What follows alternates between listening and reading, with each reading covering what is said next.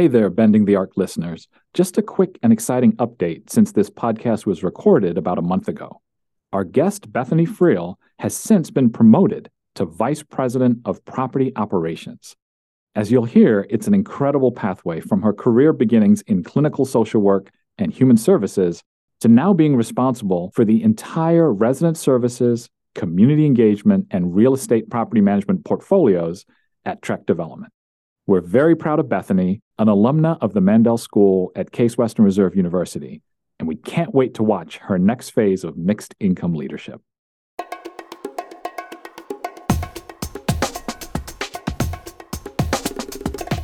Welcome to Bending the Arc, a podcast series that explores the everyday work of creating inclusive, equitable, and racially just communities. I'm Mark Joseph, one of the co-hosts of this podcast, along with my colleague, Dr. Amy Carre. We host and produce this podcast along with our colleagues at the National Initiative on Mixed Income Communities at Case Western Reserve University. In this episode, I'll be talking with Bethany Friel of the Trek Development Group Real Estate Company.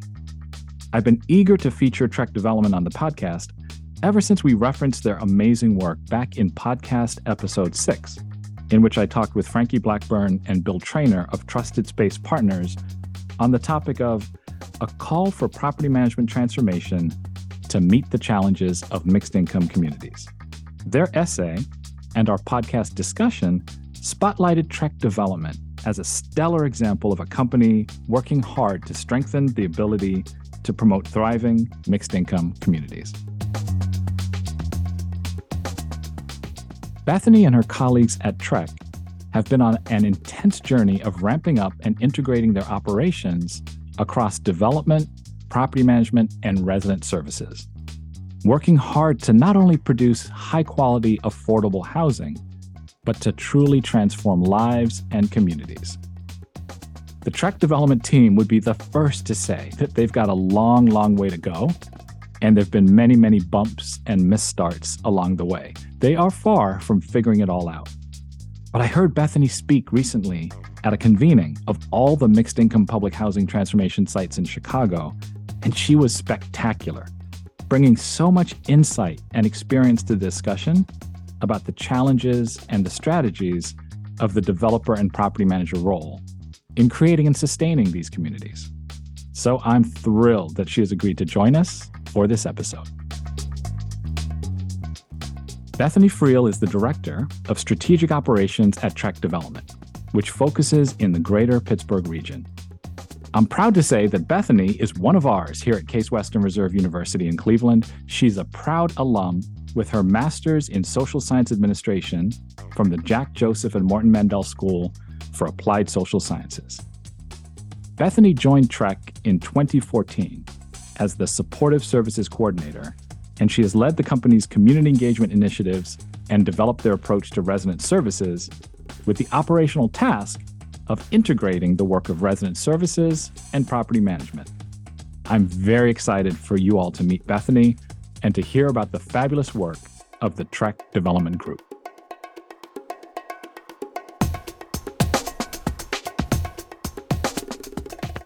Bethany Friel, welcome to Bending the Arc. Hey, Mark. Thanks for having me today. I'm really excited to be here. It's great to have you. Let's start by learning a little bit more about you. So I've already shared your background with the audience, including the fact that you are a proud graduate of the Jack Joseph and Morton Mandel School of Applied Social Sciences, which is our social work school here at Case Western. In fact, you and I met about 6 years ago because I believe you received an alumni mailing from the school that talked about our center's work. And then you reached out to us and you said, hey, I'm actually doing some work on mixed income communities. Might you all be able to work with us? And that led into 6-7 year journey at this point of work with you and your colleagues at Trek Development. So it's been a joy for me, I will say, to watch your professional development over that time. You'd probably be the first to say you've come a long, long way over that period, but it's been fun to me to watch it. So maybe to start for our audience, could you just summarize a bit about your career trajectory? Like, how did you get into development in the first place? What were you doing before that? Just give us a sense of that arc. Sure. So I came to Trek. I had close to 15 years of social work experience before coming here. I had worked in foster care, community programs, schools. I worked in a transitional housing program. And just prior to coming to Trek, I was working in community mental health. So I kind of say, like, I went where the wind blew me, if you Mm, will. Like, mm. oh, here's an opportunity, something that I can feel like I can contribute to, but I can also learn and grow something um, from this position. And so I had done that for many years, and quite frankly, never thought I'd work at a development property management firm, particularly for profit. I was always kind of trained to think that my world and my space was in the nonprofit Mm. entities. So I came to Trek really just through a connection, one of the companies that I had worked for previously, and Trek was looking for a supportive services coordinator at the time, somebody to look at the programming that we were offering or not offering, but basically how do we support our residents and what is the way, how do we have not just our affordable housing, but how do we make that more meaningful for people? So in 2014 is when I came here. Great. And we'll come back in a moment because you've really transitioned in a number of roles while you've been at Trek, even just over that period. So we'll come back to that in a second. Okay. Let's tell our audience a bit about Trek. And you mentioned a very key thing I'd love folks to kind of hold on to, which is it's a for profit real estate development company. I think as you're hearing this conversation, folks might naturally start to think in their minds of it as a nonprofit because Yeah. it's so mission oriented, unusual for a for-profit company of this type. So tell us a little bit about Trek, kind of where are their properties, what's kind of the scope of their operations, and what do you think makes them distinctive as a company? Mm. Yeah, so we are a privately owned development property management firm.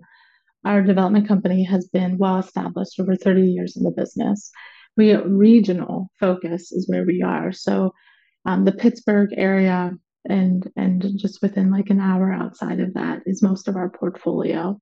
Our development team does about 2 to 3 development projects a year, special focus on mixed income and low income housing tax credit communities. We're currently working on 2 choice neighborhood initiatives here in Pittsburgh, which I love to be a part of. Those are fun and challenging initiatives. Our property management company is newer. At one time, we had all of our properties were being managed by a third party company because our pure focus was development. Around 2013, 2014, probably maybe a little earlier than that, the decision was made to manage our own properties. Um, and grow that side of the business. And that was an intentional decision on the part of Bill Gaddy, our president, John Janaki, our executive vice president, to say, we're working in transitional communities and we're saying stuff on the development side and pre-development that this is going to change the community, what we're doing. And so having a hand in how the property is managed was really important, actually seeing that vision through. So when we started bringing in our own portfolio, our own properties. Now we've been in it close to 10 years and we have 1,200 units in our management portfolio right now, 45 properties. So our properties Oh, are wow. smaller. Wow. Those are within, I think, 8 counties. When I started at Trek, we had about 14 people on staff. We now have 52 Mm. staff people. So we've definitely grown in the last few years. Some kind of fun things about us that I like about the work that we do is we don't do work that's standard, if you will. We have some really unique properties. So think about those 45 properties that we have. One of them has an artist preference to it. It's an old brewery that has a focus on artists. We have public housing transformations that we're working on. We have a Section 8 property that's in a suburb of Pittsburgh. It's the only affordable community in that area, in that Wow. neighborhood. We also have a newer property that just came online, which has set aside units for individuals with autism. So we call that a welcoming community. And so we're really building a community around this idea of everybody's welcome to it and come as you are sort of theme. Wow, that's great. Why do you think Trek is set apart like that? Kind of what explains, like you said, the kind of developments you have aren't necessarily the standard ones we would think of. That seems like each of them has kind of a twist to it or something. Where does that come from?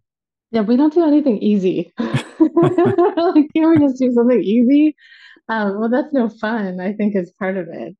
Is doing just the standard. I think that's really a vision from Bill Gaddy and John Janaki. I mean, I think they're people who see our work as really, I mean, our mission as a company is to create value, enhance lives, and strengthen communities. And that's really what they do through our development work. So it's just a part of who we are and how they are. Being a regional development firm, I think also lends itself to allowing us to have those unique things because we are here and present. Many of us drive past our own properties on our way home to work.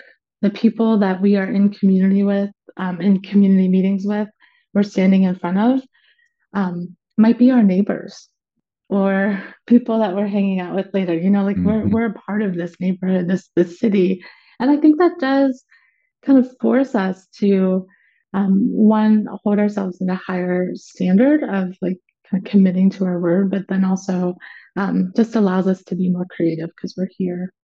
It's a great point about the power and the positioning of a regional company in that way. I'm so glad you referenced Bill and John, Bill Gaddy and John Ganaki, in their key roles. And again, Bill is the founder, president, and CEO of Trek, and John is his long-serving executive vice president. And I've gotten to spend a lot of time with both of them. And as you said, have a sense of their personalities are reflected in the company, right? Their sense of vision and willingness to step out there and try some new things and their commitment to what the impact of this housing should be. So I'm glad they've been named. I'll call them out a little bit. They were a little maybe shy to come on. So here's Bethany standing in for the company.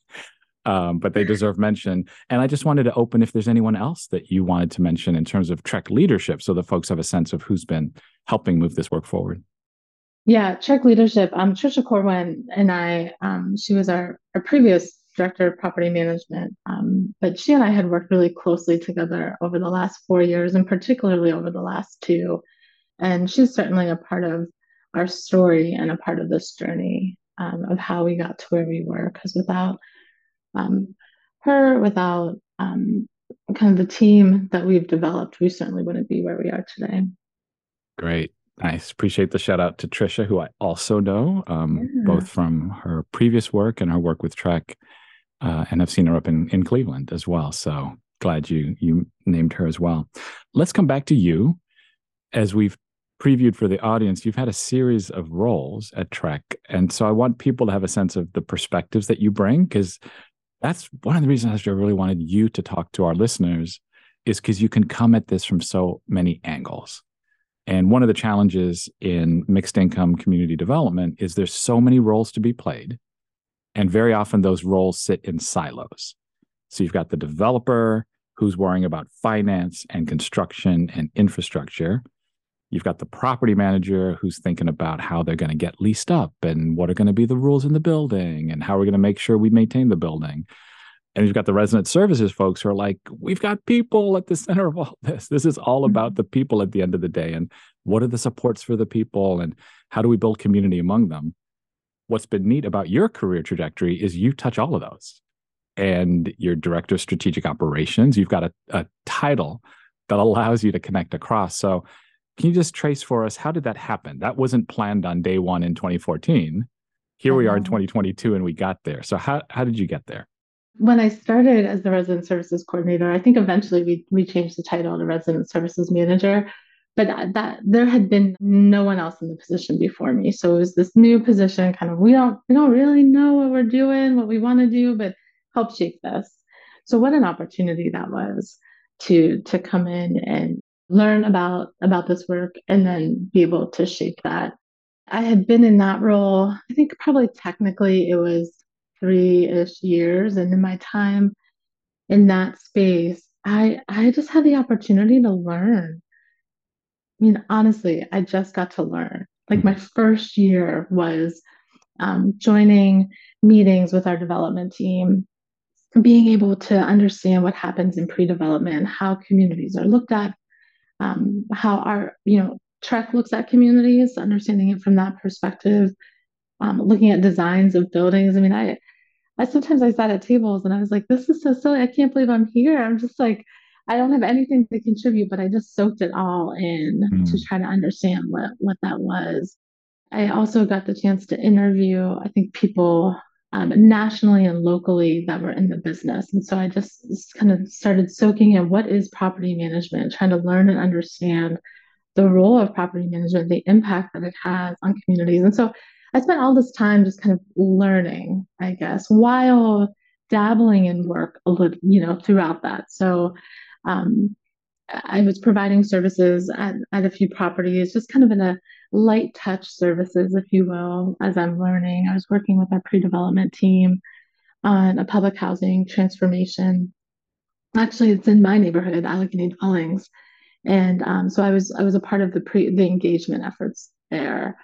I think it was like around 2015 is when I had reached out to you and mm, Frankie and Bill from Trusted Space Partners. And we started learning about operating culture and community network building. And so around that time, my work really shifted into that focus. So, like, what could this look like if we did this, and started practicing and trying new things.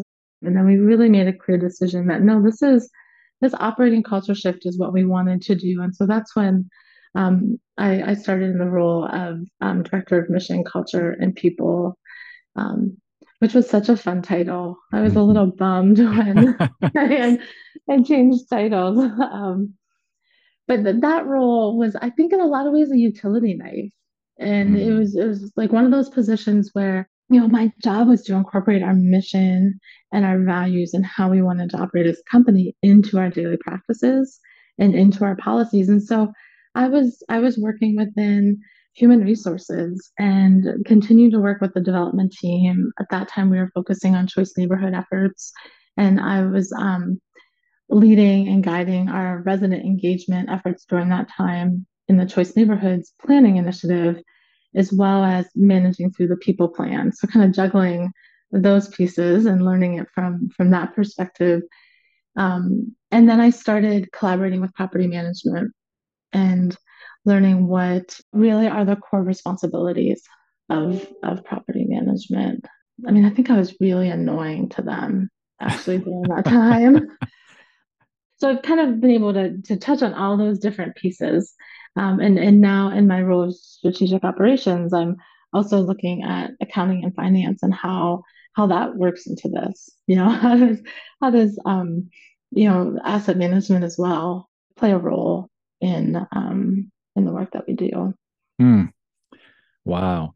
I'm realizing, Bethany, as you're talking, that there's another audience, a built-in, ready-made audience for this particular episode, which are students at our not only our school, Mandel School of Applied Social Sciences. I've given it a shout out already, but in general, and in particular, social work students with their MSW, because as you're talking, right, you started out in your career doing that kind of work, right? You were focused in mental health services and working with people and helping families. You got to sit at these tables that were suddenly these real estate development tables. But the theme that I would lift out for what you were saying is curiosity. And those who have heard me speak will not be surprised that that theme would spark for me. You were so curious. You wanted to know more. You were asking questions. You were annoying the property management folks with all your questions. Like, why do we do it that way? And Uh-huh. why couldn't we? But it was a lot of curiosity. If Mhm. you probably, if you hadn't had that curiosity sitting at those tables and you were just sitting there like, okay, I'm here to do my part, that you would probably still be in a role that was in one of the silos. Mhm. But it was your curiosity about these other, and you're leaning into opportunities to hear, oh, wait a second, what are the finance folks doing? Mhm. Wait, what's going on in HR? How does that affect what we're doing? How does that curiosity has led you to be able to be a director of strategic operations? And I think this is exactly what students need to hear, as well as Yeah. all of us, right? Is you just never know what tables you're going to be at. And if you lean into that table with some curiosity, what that can lead to. And it's not just about you. You've done none. I know you. You are one of the most modest people I know. You haven't done this in a self-promoting way. Like you didn't go into this like, how am I going to climb the Trek ladder? That wasn't your point. You were like, oh wow, how can we use this company to reach its mission most effectively? It's turned out having you in this role is a way to do that because of your ability to touch on all these different pieces. So thank you for laying that out.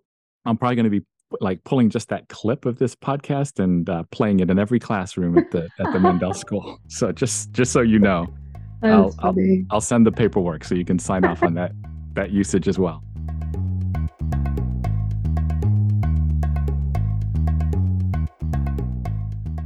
All right, let's get into TREC and mixed income communities. So our frequent listeners would know that we've already discussed TREC on this podcast. So actually, it was episode 6. And as you mentioned, we had Frankie Blackburn and Bill Trainer on from Trusted Space Partners. And they were talking about property management. And their essay in our What Works volume was all about this call for transformation in property management and how property management could just be the front lines of beautiful community building work. And so it was a great conversation, and they chose to spotlight TREC as an example and to say, look, here's a stellar example of a company that is doing some really exciting work in Pittsburgh. And so when they said that, I might have even said on the episode at the time, like, we got to have the TREC folks in. So I've been waiting for this moment when TREC could kind of speak for itself. And so glad you're here, willing to do that as we go forward. So we're going to go back to the beginning in a moment and talk about, as you said, back in 2015, you're starting to hear these ideas, you're starting to think about it. So we'll go back to that in a moment. But I think it would help our listeners if first we kind of start now, which is what are the array of things you have in place? There are all these components that have been built out to help a property management development company do so much more than those things in terms of really trying to transform lives and transform communities. So could you take a moment and just kind of give a sense of the menu when you look at the various kind of things TREC does in its properties? I think I'm going to share a little bit of some like programmatic stuff that we do. Please, just to kind exactly. of understand some That's perfect. of that, as well as like some operating stuff that we have done. So, again, we're regional and we have smaller properties, and that kind of changes then what we have to work with, and how we have to think about supporting and growing our communities. So we have all of our properties have just unique offerings based on who they are. So I referenced the Artist Preference building, the Brew House, which is on the south side of Pittsburgh. And that building was the vision of a nonprofit here, the Brew House Association here in Pittsburgh. And so, they have space in the building. They have a gallery. It's beautiful. They have some other space where they have studios and work with artists and kind of growing business and leadership development skills and whatnot. Early on, when the building came to be, there was a lack of connection between the two. It was really hard, right? Because everybody's kind of doing their thing, and there wasn't a bridge. And so we had put actually an intern. A social work intern was working in that building. She is now a project manager for us on our development team. I think is super cool. Nice. She was working there and really helping to develop intentional relationships among those two entities, the residents in the building and this nonprofit, starting to carry that out. So it's kind of a unique thing that we wouldn't really do at some of our other properties, but we looked at this one and said, we have to do something, that we need to build this bridge because the vision was to have this bridge. So how do we make that happen? I talked about the property that we have with Jeremiah Village. It's the welcoming community with units set aside for individuals with autism. That has a partnership with Glade Run, which is a nonprofit here in this area. Actually, I came from Glade Run. Before I worked for TREC, I was doing community mental health with them. They work and specialize in serving individuals and families with autism, and so they're a service provider for us, and they're helping us inform and educate the whole community on how do we share life together and help to bring not just direct services to residents, but more of a community. They're bringing a community spirit, I think, and understanding, of each other there, which will help that be um, hopefully continue to be a welcoming community. Some of our managers themselves, we have staffed our properties in a way where our managers have time to be present with residents. And so one of our managers, one of my favorite things that she does is Talk to Me Tuesday. And she holds a Talk to Me Tuesday, and residents come, I'm sure they have food and laugh a lot, and they talk about ideas, and they actually make them happen. It's like the best thing ever. So they do a lot of community activity there. So those are kind of programmatic things that we have. One of our other properties, which the Section 8 property I referred to, that's in a suburban neighborhood here in Pittsburgh, they have a network of residents where they actually give a stipend to residents. They apply to participate, and they contribute 5 hours a week to the property. As a part of what they're doing is building community, supporting kind of bigger efforts at the community level, but they're also working on their own personal goals and doing some personal development with our whole team there. And so we call that a stewardship team. Yeah, so those are some of the programmatic kind of things. Great. So it immediately gives our listeners a flavor. You all have a lot that you're doing beyond the regular functions, which of course you have to do if you're going to have high quality properties for folks to live in. You're doing all the basics, but then there are these extras. So I wanted to give folks a sense of where you've arrived. And in a moment, we'll go back and talk about how you got there. Just you mentioned Section 8, a Section 8 property, and most of our listeners know what that is. But just for those who don't, that's a form of federal funding for affordable housing. So when you hear Section 8, that's actually an entire building that has a kind of place-based flow of these dollars into that property. And so it'll be able to be maintained as affordable over time. So that's what the Section 8 was referring to. All right, let's go back to where it all started. So as you reminded me, maybe 2015 or so, when you reached out, I mean, not to over dramatize it, but it was a little bit of a cry for help. I want to say maybe that's kind of playing up the story, but it did feel like whoa, we got our hands full here in Pittsburgh. Some of the things you all are talking about at the National Initiative on Mixed Income Communities around how to think beyond just building housing into building community, and how to think about building community across folks who are coming from some very different backgrounds socially and economically. So I think that struck a chord with you and was a reason you kind of reached out. But can you give us a sense what was going on and why did you reach out at that time? That was early in my time here at TREX. So that was when I was really learning about affordable housing and I was learning about all the different perspectives and expectations.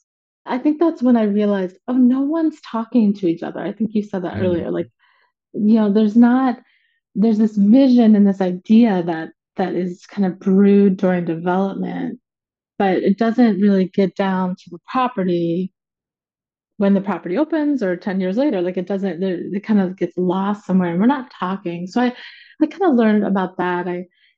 I was learning about the importance of the manager.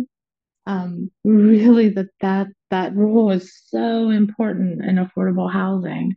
And I believe it makes or breaks how a community operates and how residents and neighbors behave with each other and how staff and residents interact.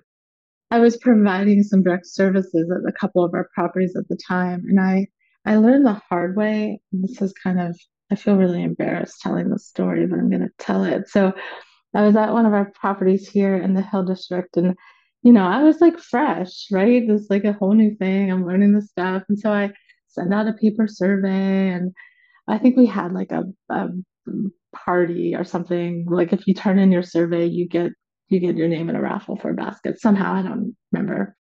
People said that they wanted financial education workshops. I was like, perfect, that's something I can do. I know how to make this happen. And so I go and I coordinate that. We like pay money to have this financial education workshop on the property. It was, a 4 or 5 week series. I was super excited, got the word out. One person came. Oh, oh, ouch. Ouch, right? I'm Oh. like, oh my God, I'm the worst. I can't believe this.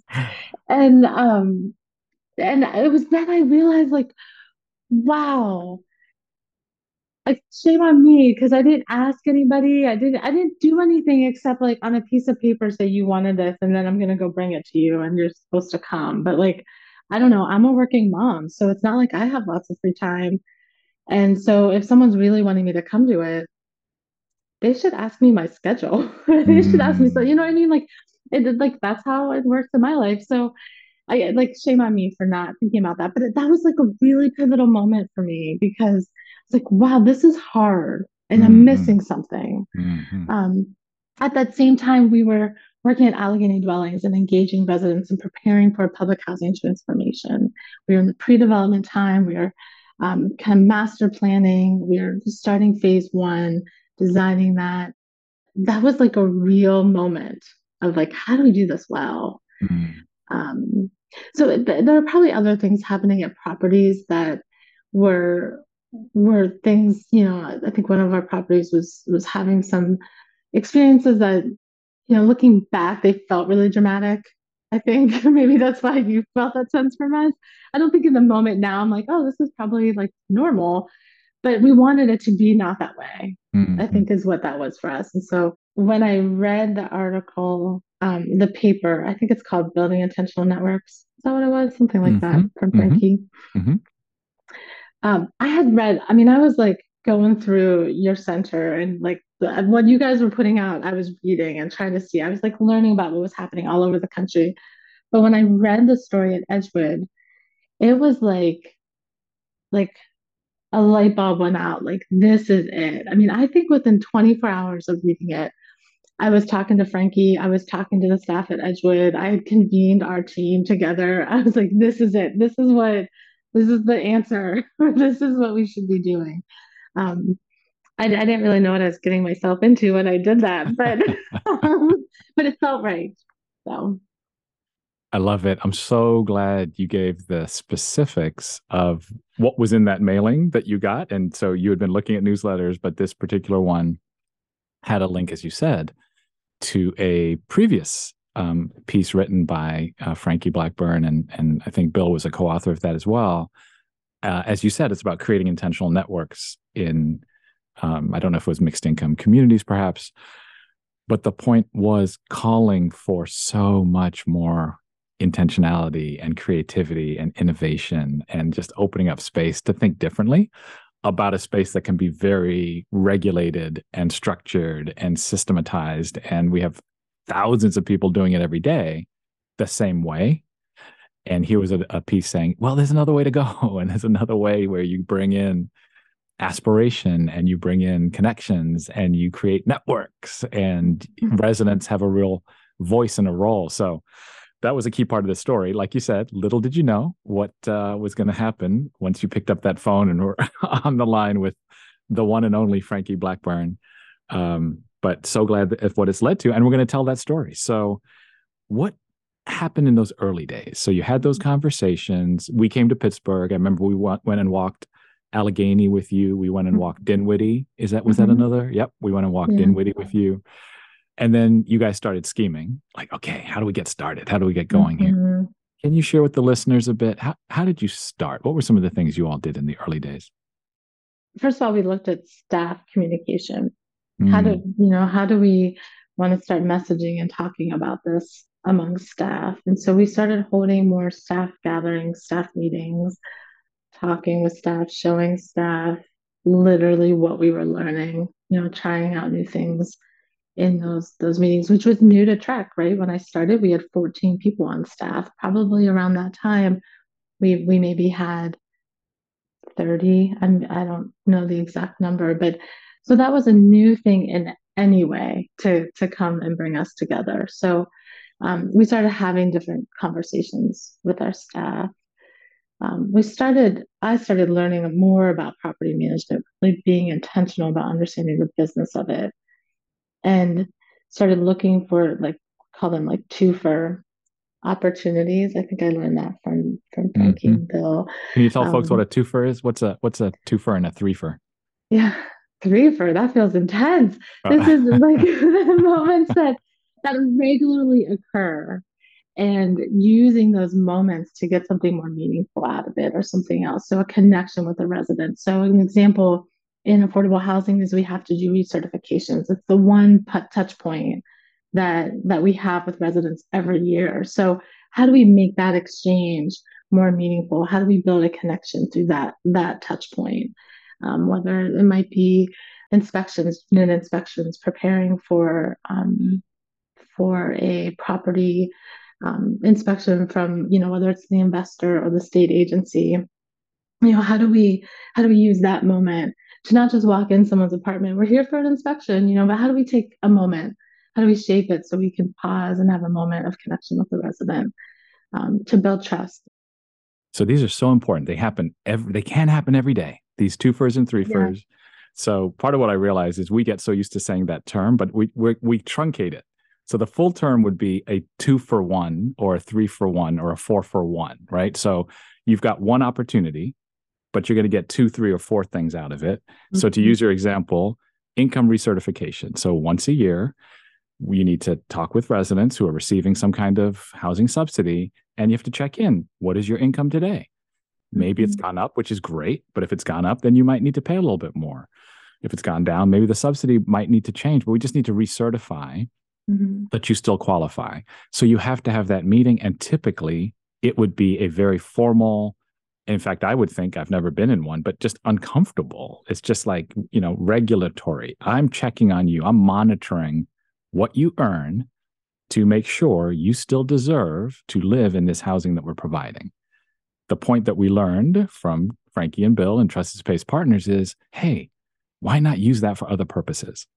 You're going to Mm-hmm. meet with them to go over their income. Can you also use that as a moment to just check in? Is there anything that's been happening in your life that we should know about? Anything that we should be celebrating or anything that's been particularly challenging? So that would be the twofer. Mm-hmm.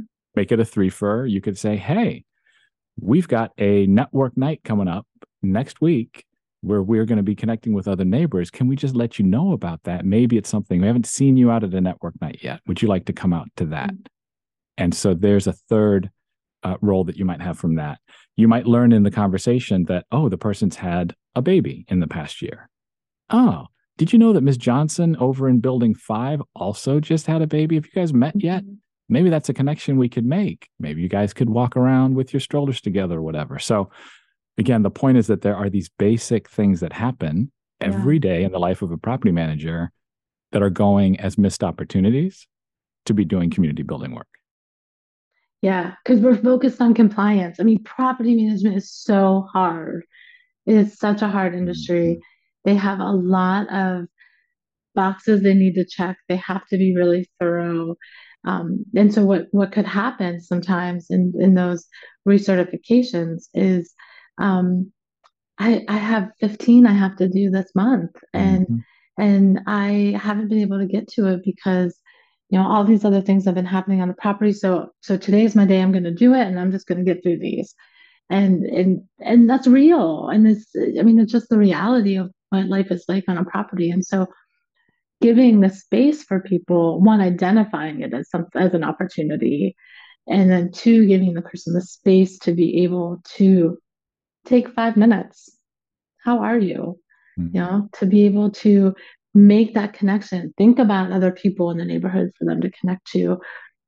Recently, one of our properties was doing kind of a spring cleaning event, and the site staff wanted to do a community garden, and they were going to do some raised garden beds. And we could really, like, they could pull Bethany and just go build all of these raised garden beds and put them places and then be upset later because nobody's using them, Mhm. right? Mhm.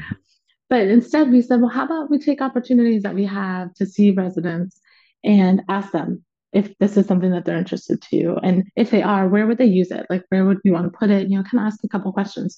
So we used the beginning of the month when people were bringing in rent to ask those questions. Hey, Mm. so glad to see you. Normally we would just take the check, put it to the side, we'd be on our merry way, but we were pausing in this moment to say, hey, how are you? I have some questions. We're kind of wondering about this, wondering what you think, and doing kind of an informal survey.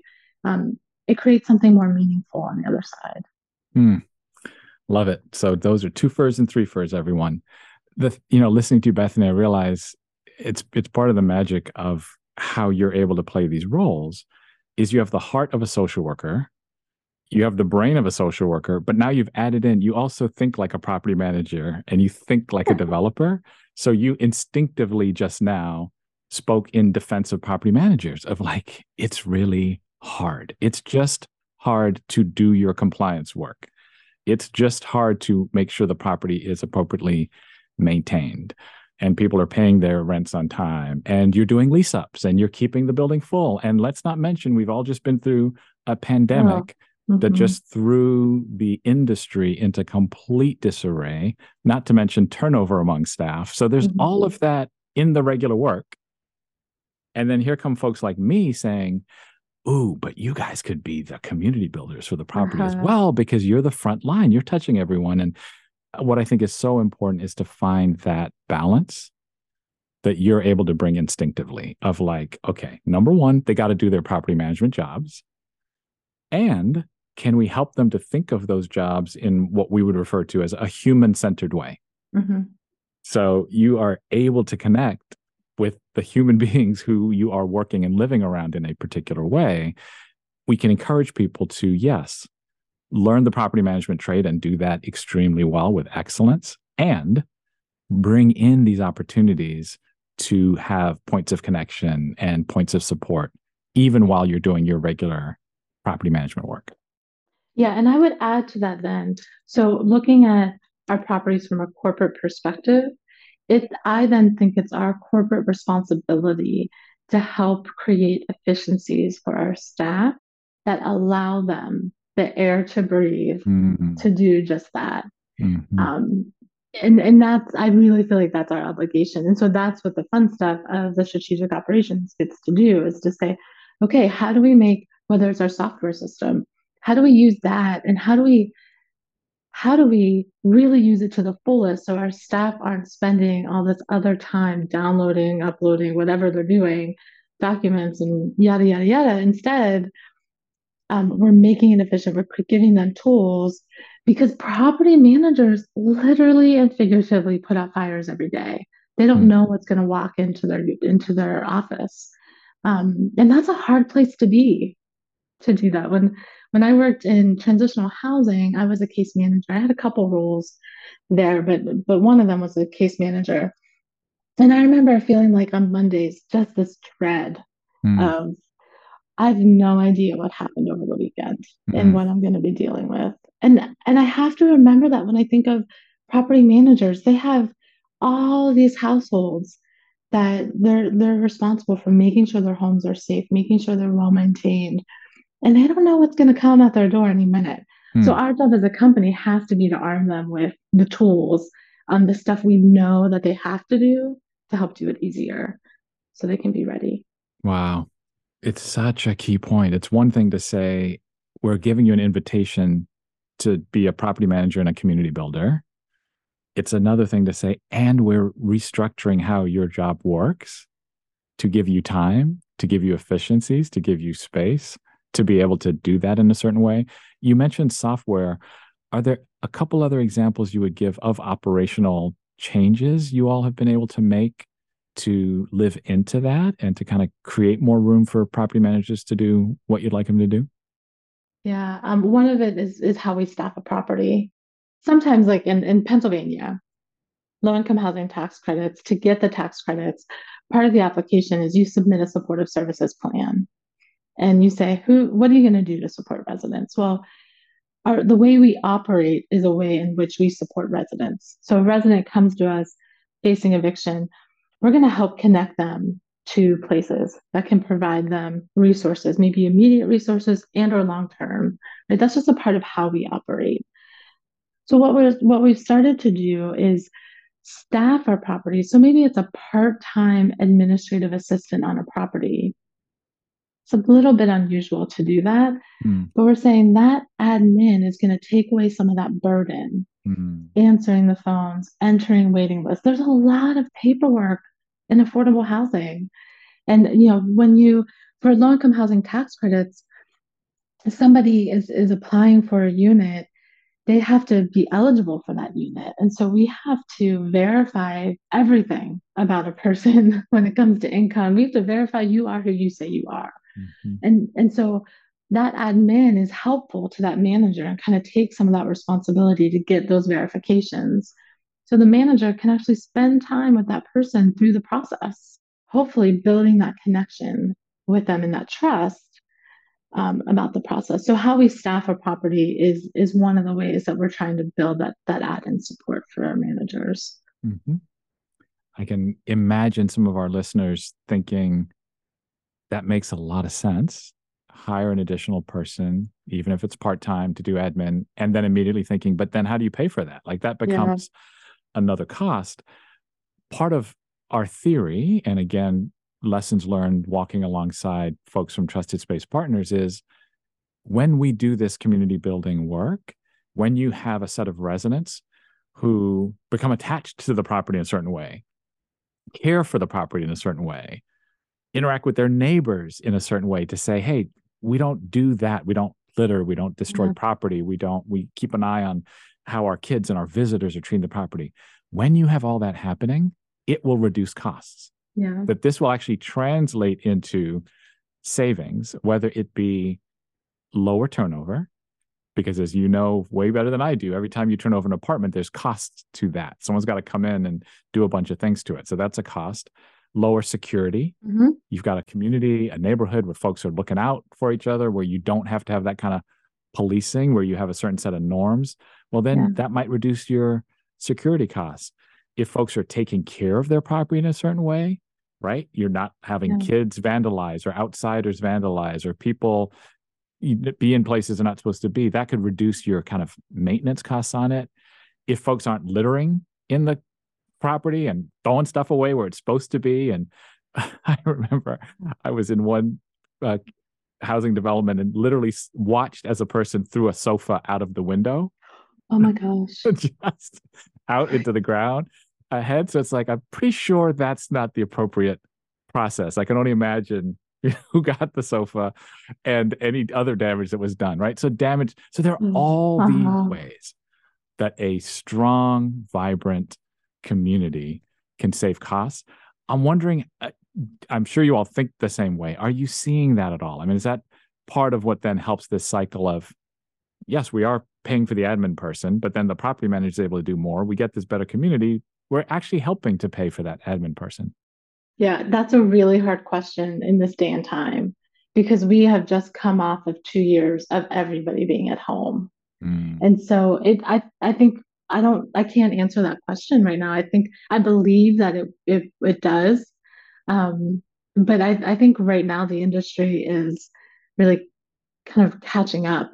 mhm, We at Trek had periods where we weren't doing regular maintenance requests, but we started doing those pretty early and just figured out a way to do them safely for our staff. mhm, So that's a hard question to answer. Was costs are going up, electricity, water, everything's just skyrocketing right now. So mhm, um, mhm, my heart believes that same theory, though. mhm, I think we don't actually have security at any of our properties. That's not something that we operate with. We we have done some initiatives with residents on taking care of the property and really residents owning it. So Thomas Village, that Section 8 property, their stewardship team one year said, I don't really like how all the bikes, it's a family property, and there's I think 6 buildings, and all the bikes are everywhere, and just wasn't being taken care of like we wanted people to have because we have like beautiful sheds for bikes that we can store them mm, in. Like it was designed so well. So residents started talking to each other. What's it mean to be a good neighbor? how do you want your outside of your neighborhood to look? What, does it bother you that you're stepping over bikes? Does it bug you that there's cigarette butts outside the door? Mhm. And so started having those questions, and people were like, yeah, that really bothers me, or yeah, I can't stand that. And so coming together with a solution, and that community they did like a neighborhood cleanup day, and then they actually gave like licenses to the bikes, which was like kind of cute, and registered the bikes for the kids. So that helped. I mean, that saved our property money. It saved our maintenance men the time and energy. Um, yeah, but I don't have a specific on the financials. Well, that continues to be something we want to do in partnership with folks like you, bringing the kind of university and the research perspective to it. Like, what do we need to track and measure to be able to tell that story as we move forward? And as like you said, things have been so out of whack in this industry. As we get caught up with ourselves, as things settle down, to begin to ask these questions. I want to get back to the Trek story specifically and just make sure we touch on any other key milestones or strategies or breakthroughs that you all hit on your journey to make sure we share that with the listeners. As you know, I am a huge fan of the Hospitality Covenant that you developed along with the good folks from Trusted Space Partners. To me, it's one of the coolest things to come out of Trek. I've talked about it not only all over the country, all over the world, the Trek Hospitality Covenant. So I would love you to indulge me. Uh, tell tell our listeners what the Hospitality Covenant is all about and why Mark Joseph thinks it's the greatest thing you could possibly do in a mixed income community. That's funny. Yeah. I love that you like it so much. For me, it feels so simple. And maybe that's what's so great about it. But it really was developed as a way to say, how do we talk to our staff and residents about this idea?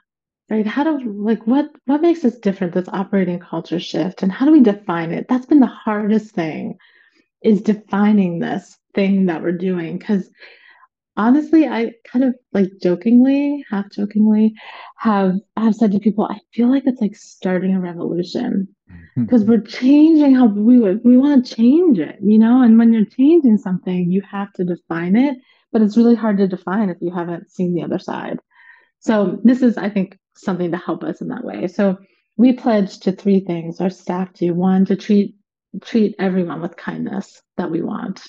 And not respect, it's kindness. It's Mm, different than being nice. I hate the word nice. mm, That feels kind of fake. mm, Kind. We're going to be kind to each other. We're going to do our part to take care of the place we live and work. We all have a responsibility here. No matter what we pay in rent, no matter our responsibility, if I see garbage on the ground, I should pick it up. If I see a maintenance issue in the hallway, I should let somebody know, because maybe someone else didn't notice that. But we all have a responsibility to this community and this place. And I'm going to do my part for that. And then we take the time to help each other achieve our goals and aspirations. That's the hardest, I feel like, because um, it's just hard to really clearly define what that means. And for me, I think it's often just I'm giving people time. I'm going to give you my time. I'm going to listen to you. And if there's a way that I can connect you or someone to connect you to, I'm going to do that. If I have something to offer to help that person in a way to grow towards their goals, I'm going to find the space for that too. So those are what we pledge to, and our staff pledge to that. We talk about it in hiring, and then our managers um, often talk to residents about it too and invite them on that pledge with us. We even have magnets. I don't a magnet that has it written on there, and that magnet also has the maintenance line number on it, so it's on every mm. fridge in our properties as a reminder. So beautiful, Bethany. And I think what you refer to as the simplicity is just these three things, right? Kindness. And I love what you were talking about in terms of it's not niceness, it's kindness. That I think that word hits us in a different kind of way. Doing our part. You see something, step in and do something about it. Don't wait for someone else to do it. So some kind of shared responsibility. And then finally, helping others to reach their aspirations and goals, which you named as the hardest one, partly because you have to know what those goals are, right? So, how do you learn what others' aspirations might be? So, it's these three things. I think where it gets tricky, and where for me it's a huge thing, is what you said. This covenant is signed by, it's a pledge to, by staff and residents. And I think this is a key part of this concept of operating culture shift that Frankie Blackburn and Bill Trainer, who we give a lot of shouts out to because a lot of this comes from them. The operating culture shift is about all of us. So this is very different than a culture of staff serving residents. This is a culture of we are all in it together as one community. And I love what you called a moment ago, pulling a Bethany. But pulling a Bethany is like, oh, I can do this for you. I'm going to come in. I'm going to do this for you. I got you covered. Don't worry about a thing. I got it. It'll be done, which can be a beautiful customer service moment, but doesn't necessarily build anyone's aspiration, capacity, skills, networks. The next time that thing has to be done, they're going to go looking for Bethany. Yeah.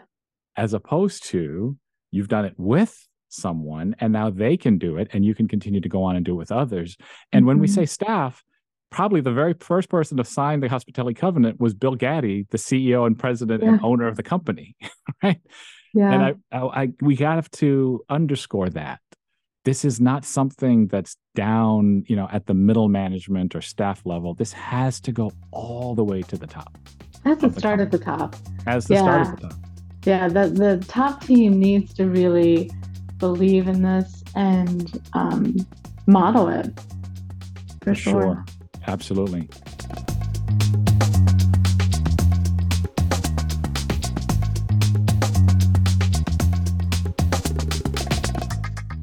I think the listeners will have a good sense by now of kind of the storyline and some of the key components of the philosophy and some of the strategies. I want to just step back, Bethany, and if there are other parts of the philosophy, if you then had to just help summarize for folks, kind of encapsulate this strategy of thinking about development and property management as so much more, and as really being about an operating culture shift in the way that you do this work, what have you come to understand as kind of core to that philosophy?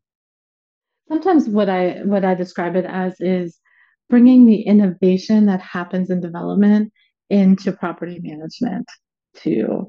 And that's important to me because in development, that's where we dream. I say sometimes like that's the sexy work, right? We get to design buildings and we get to imagine, and our project managers would be like, no, it's not sexy at all because we have to do budgets and we have to, follow. We have our own compliance on that side too, but there's space to imagine something there.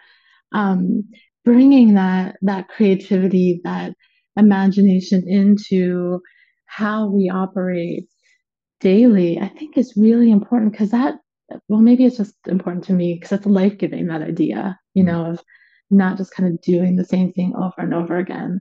That's often what we say here. So bringing the innovation from development into property management. But I think you said it earlier, it's a human-centered property management approach, remembering that we're people first. And so seeing each other as people first, and seeing each other as people first is the core of this, and meeting each other where we are right there. Through tools that we have, through specific tools like the hospitality covenant that we've talked about. I think having an ability to see that there is a culture that exists in any organization, in any community, and having an ability to kind of name the one that exists and dream about the one and work toward the one you want to move to is a part of this. I think very often many of us come into these jobs and we just work at the job as given to us. We work at the tasks as given to us without necessarily assessment of how are we working together, and is this really the only way? And I think partly what you and I have both learned from Trusted Space Partners is the sense of these cultures can often be dominated by fear of what could go wrong, fear of the other, fear of not doing the right thing or saying the wrong thing, by what we've talked about a lot already, compliance. These are the rules. These are the regulations. This is how we do it. These are the standards.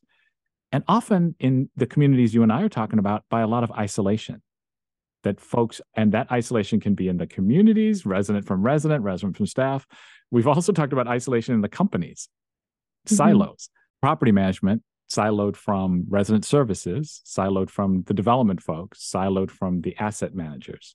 So we've got this isolation as well. And what we're talking about here in terms of operating culture shift is, what are you shifting to? And so it's a culture of aspiration. And you said dreaming, right? The dreaming you get to do when you're designing a new building or complex. How would we dream about the kind of community we want to have?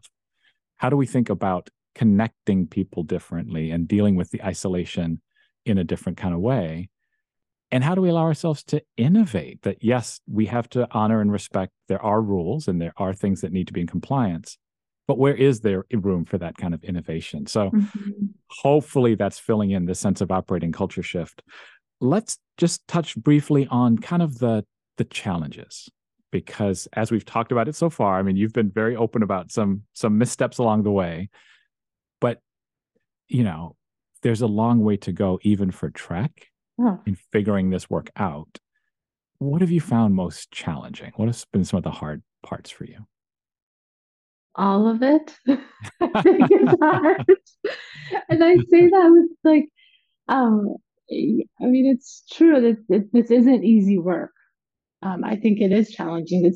Change is challenging. We're asking people to change something. That's hard. If you've been in this business for a long time, we're asking you to look at it from a different way, to take a little bit of a different lens to how you're seeing something. That fear is real, and that fear for people is a fear of what happens in affordable housing and compliance in particular is, if somebody's not eligible for the unit and you move them in, that property could lose its tax credits, or that unit would lose its tax credits. So there's a financial risk that happens, right? And so that feels that's scary to think about for a manager if they're thinking about that. It never feels good to have an auditor come in and tell you everything you did wrong, and even though I keep saying to people, that's their job. Their job is to find, they can't find anything wrong with their file, they're going to find something wrong. So just, you have to know that that's what they have to do, but that doesn't feel good, and so that fear is real. We also have, managers, we're people, and we house people. And what that means is we have lots of personalities, we have lots of perspectives, and we have lots of opinions. And those make things really hard, like really hard. How do you get people to come together and in a meaningful way and resolve that conflict? So, when I say all of it, like there is a piece of it. It's good. It's worth it. I think it's also particularly hard right now because, in the past 2 years, we've been isolated. We've had to focus our practices as a company on the basics of what we do to just keep those steady eddies going. So while we have incorporated a lot of our approach and our vision into how we operate, in moments of crisis, we almost have to pause some of it to really get focused on, okay, the what has to be done right now, because that's just what happens in crisis, and we've just been in an extended one.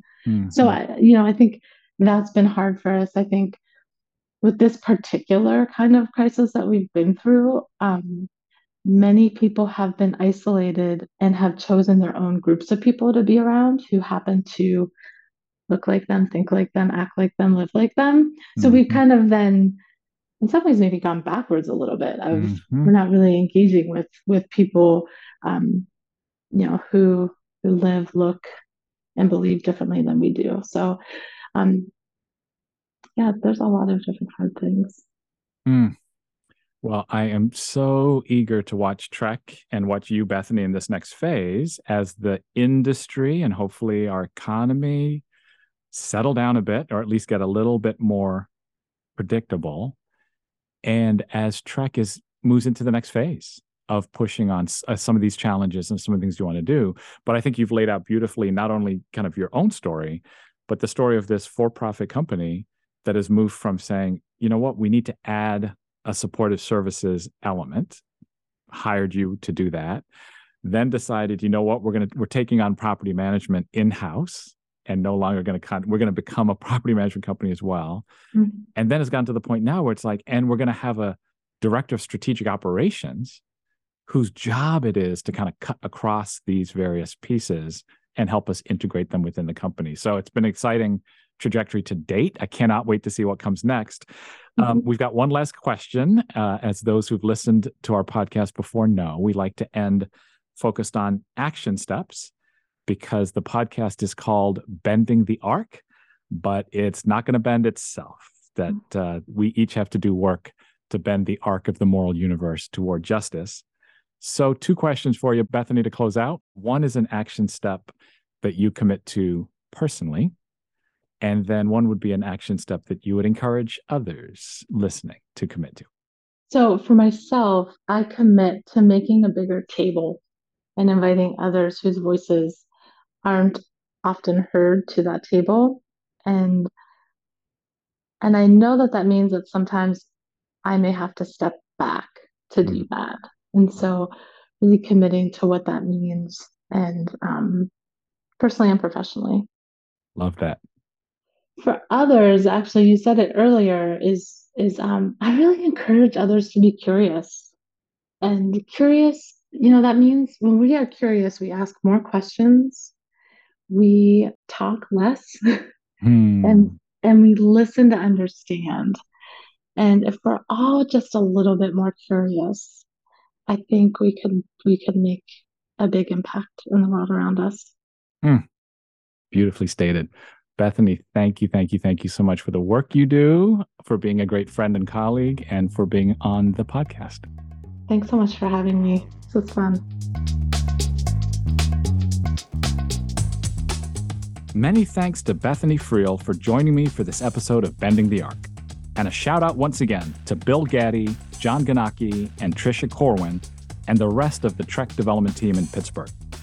To read more about the Trek experience, please check out the essay by Frankie Blackburn and Bill Traynor, one of almost 40 essays in our volume on mixed income communities, available for your reading pleasure online. You can find it on our website at nimc.case.edu. Our podcast is produced and edited by Davey Barris from Case Western Reserve University's Media Vision. Funding for this podcast series was provided by the Kresge Foundation and the Ford Foundation, and funding for the What Works volume was provided by the Kresge Foundation.